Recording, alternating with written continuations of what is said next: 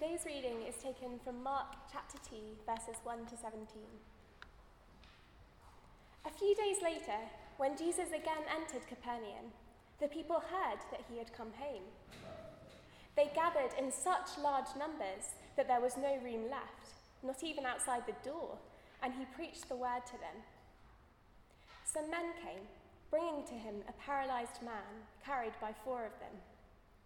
Since they could not get him to Jesus because of the crowd, they made an opening in the roof above Jesus by digging through it and then lowered the mat the man was lying on. When Jesus saw their faith, he said to the paralyzed man, "Son, your sins are forgiven." Now some teachers of the law were sitting there, thinking to themselves, "Why does this fellow talk like that? He's blaspheming. Who can forgive sins but God alone?" Immediately, Jesus knew in his spirit that this was what they were thinking in their hearts, and he said to them, "Why are you thinking these things? Which is easier, to say to this paralyzed man, 'Your sins are forgiven,' or to say, 'Get up, take your mat and walk'? But I want you to know that the Son of Man has authority on earth to forgive sins." So he said to the man, "I tell you, get up, take your mat and go home." He got up, took his mat, and walked out in full view of them all. This amazed everyone, and they praised God, saying, "We have never seen anything like this." Once again, Jesus went out beside the lake. A large crowd came to him, and he began to teach them. As he walked along, he saw Levi, son of Alphaeus, sitting at the tax collector's booth. "Follow me," Jesus told him, and Levi got up and followed him. While Jesus was having dinner at Levi's house, many tax collectors and sinners were eating with him and his disciples, for there were many who followed him. When the teachers of the law, who were Pharisees, saw him eating with the sinners and tax collectors, they asked his disciples, "Why does he eat with tax collectors and sinners?" On hearing this, Jesus said to them, "It is not the healthy who need a doctor, but those who are ill. I have not come to call the righteous, but sinners." Well, thanks for reading that, and it's great to be back with you. I've been with you over the last couple of weeks, and if I've not had the chance to meet you, my name's Pete Nicholas. I'm one of the ministers in charge at Inspire St James Clerkenwell, just across in Farringdon. And as we look at this passage, the key verse for us really is there in verse 10 over the page, where Jesus says, "I want you to know that the Son of Man has authority on earth to forgive sins." And we've called this sermon "Authority That Forgives." Now, one of the reasons, I suppose, we want authority is that when we have authority, when we have power, we can effect change. And so it's one of the reasons we want authority in our own lives. I've got 2 small boys, and often I feel like I lack the authority to effect the change in their lives that I would like to.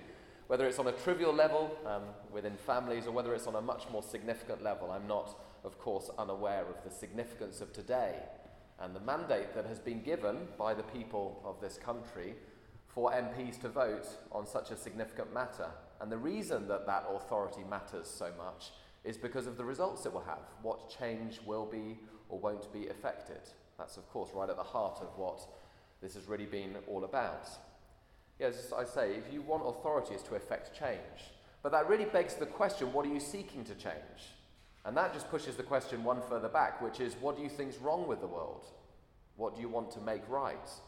It is worth thinking about, isn't it? If you had all the authority that you really desired, what change would you want to see? I mean, our culture, of course, is very aware of the big picture problems in the world, whether climate change, with our very diverse weather systems we've experienced in February, from balmy summer conditions to these kind of hurricane conditions. It's difficult not to be confronted by the reality that something is up with the environment. Or whether it's when you see someone walking down the street and they have 4 or 5 charity wristbands, advertising the different things that they are passionate about. The desire to effect change is a huge cultural phenomenon, but what is the change that we want to effect? And that pushes us back to the question, what is wrong with the world? What needs fixing? And what is remarkable about this instant is that this really gets right to the heart of what Jesus thinks is wrong with the world, because he's faced with someone who has very obvious, huge needs.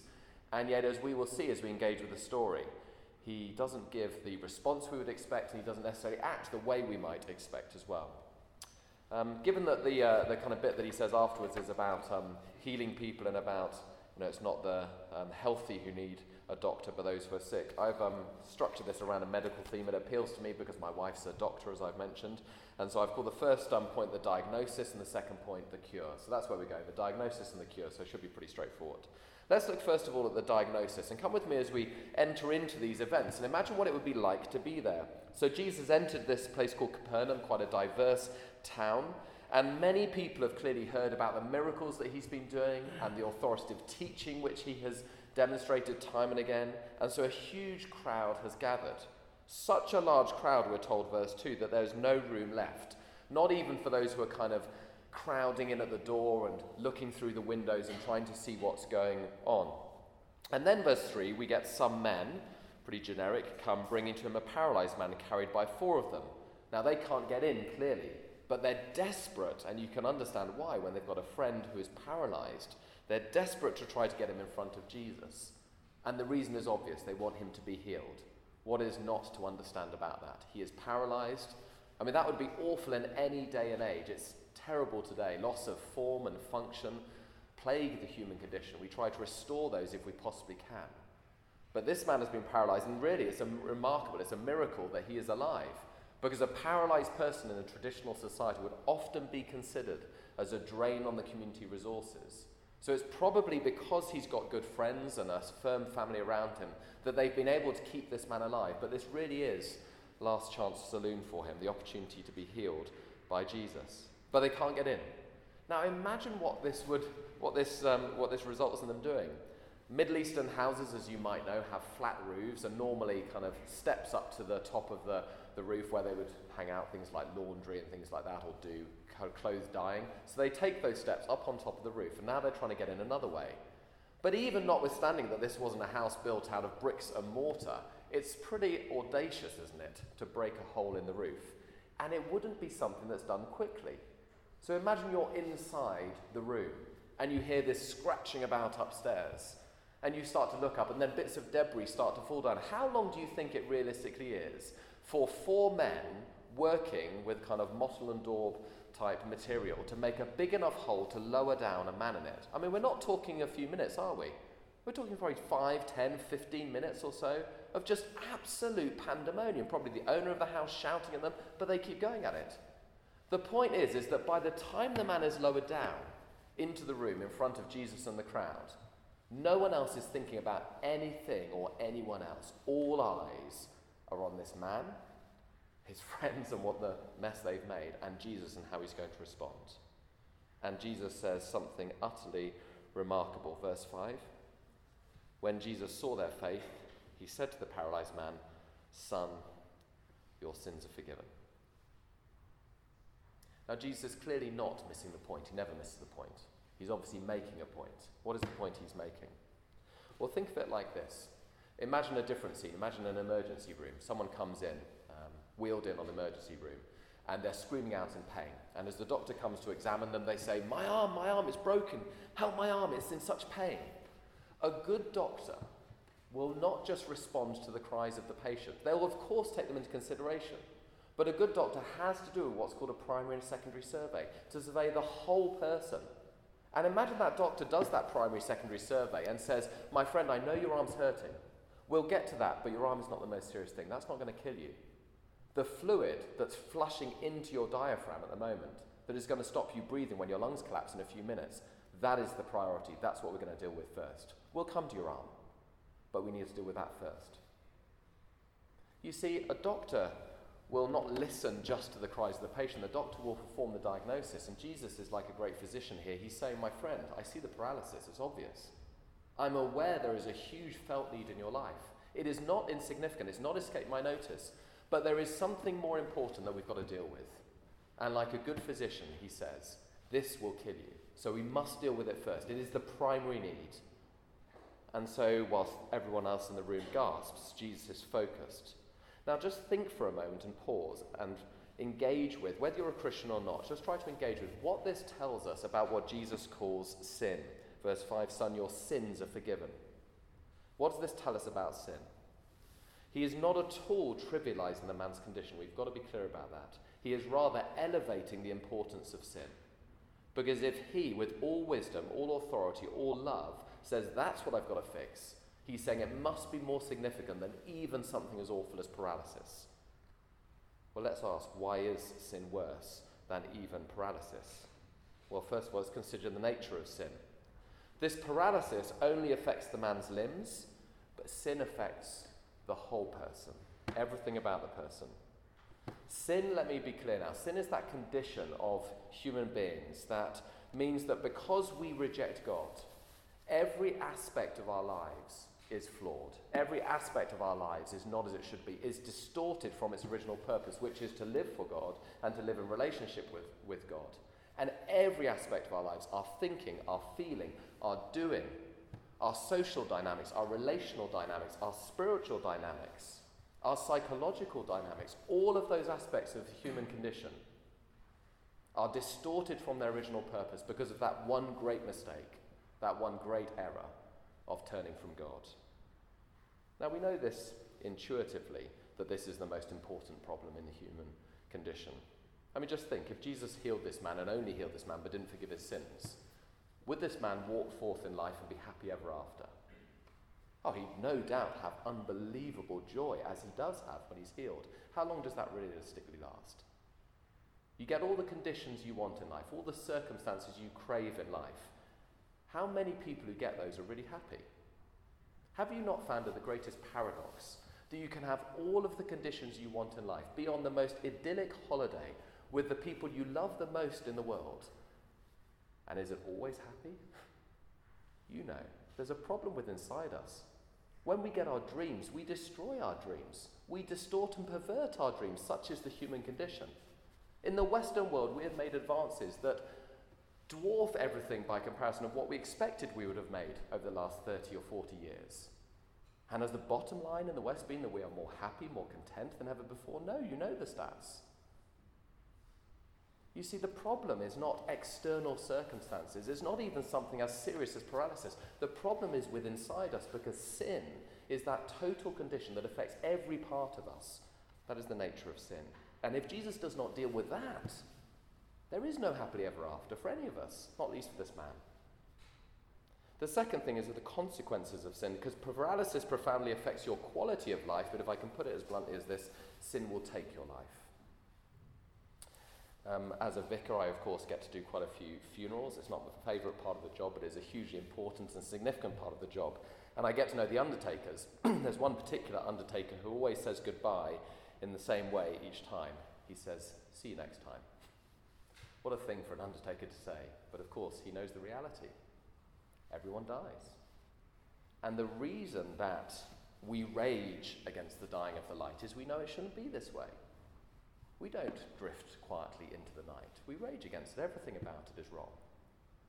It shouldn't be that our dreams should be dashed on the rocks of death. It shouldn't be that our family is wrenched away from us from a death. We know this. The poets have eulogized about it.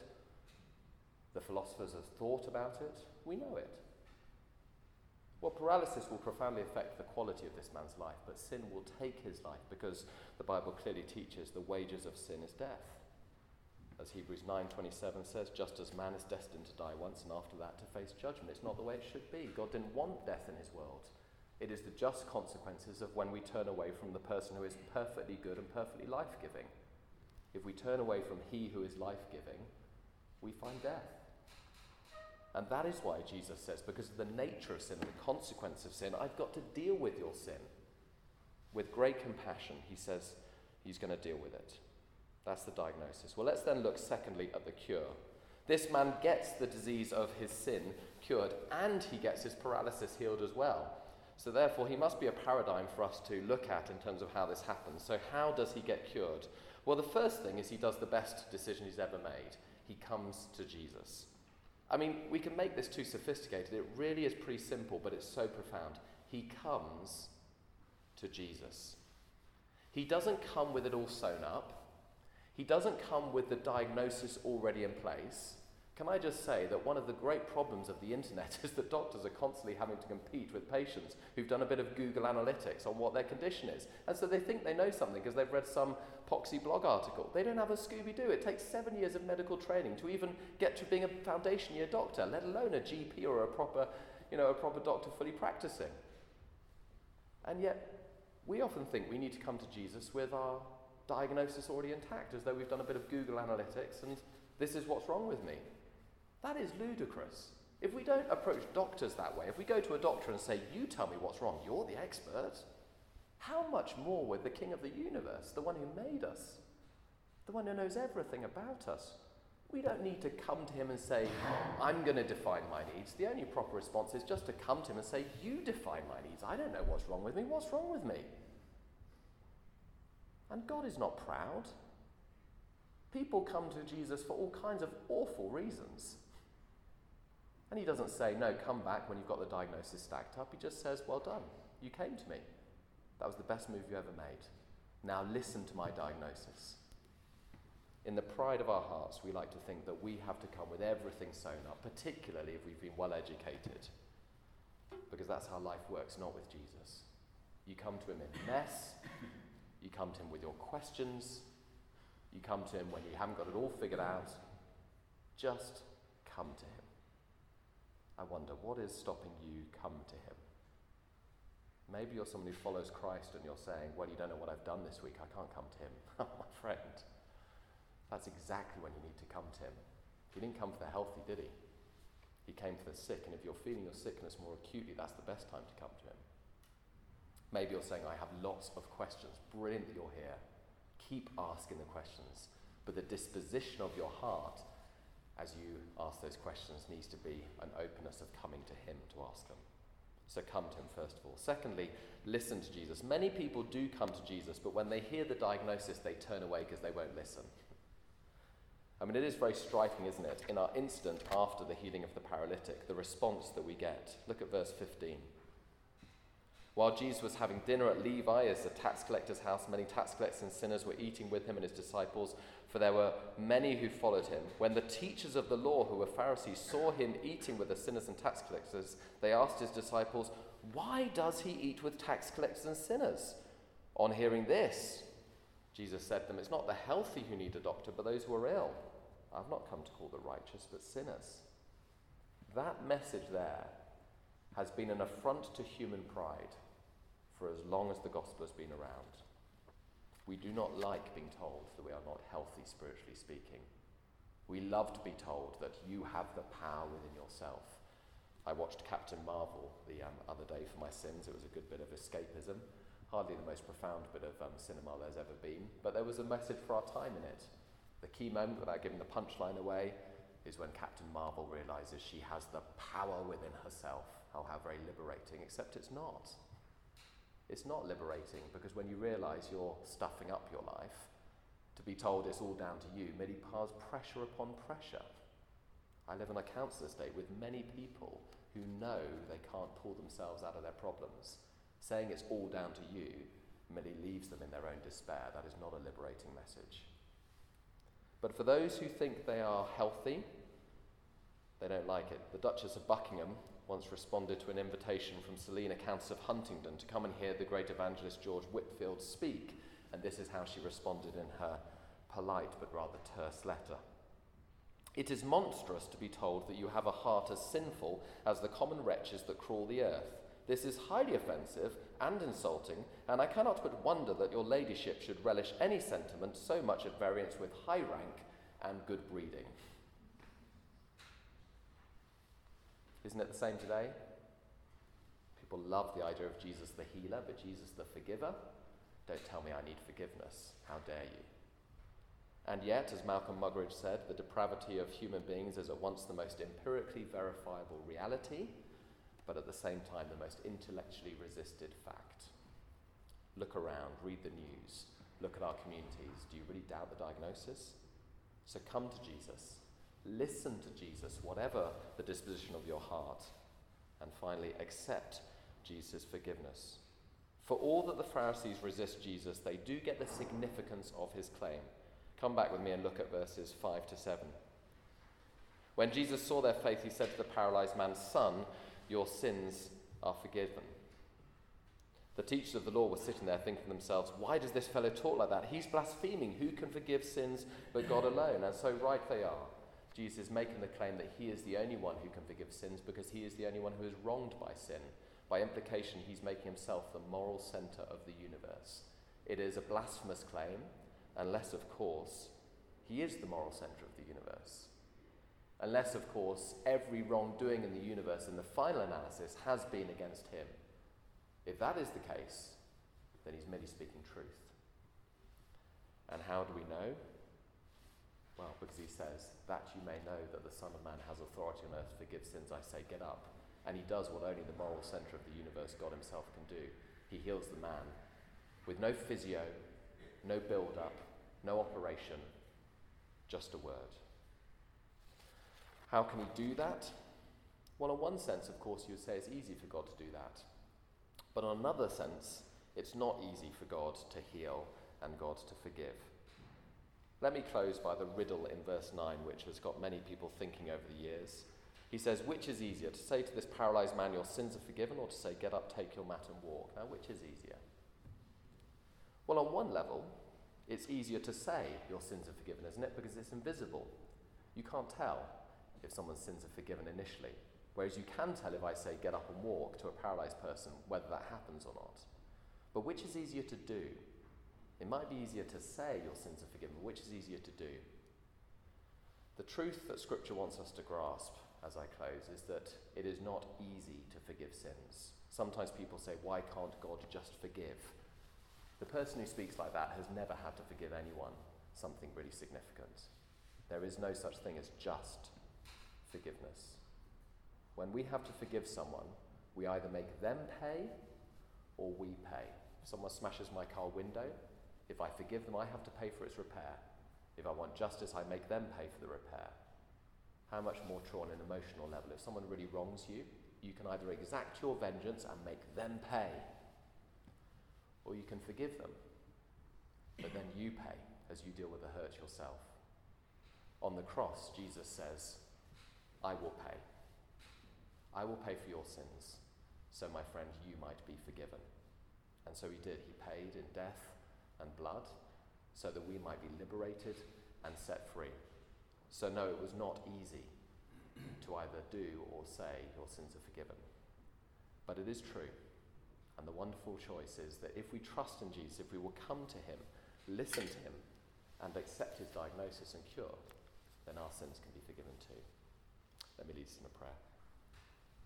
Heavenly Father, on this significant day when so much seems to rest on the authority in this institution around us, Lord God, we do need to have our priorities maybe recalibrated, that with all of the significance of the events that are happening, there is something even still more significant for us to have our sins forgiven and to be reconciled to the God who made us. We praise you that the Lord Jesus Christ, the great physician, died on the cross that we might be forgiven, and has given us Scripture as a reassurance that we might know that we are forgiven if we trust in him. Help us to believe this and to live in the light of this, we ask for Jesus' sake. Amen.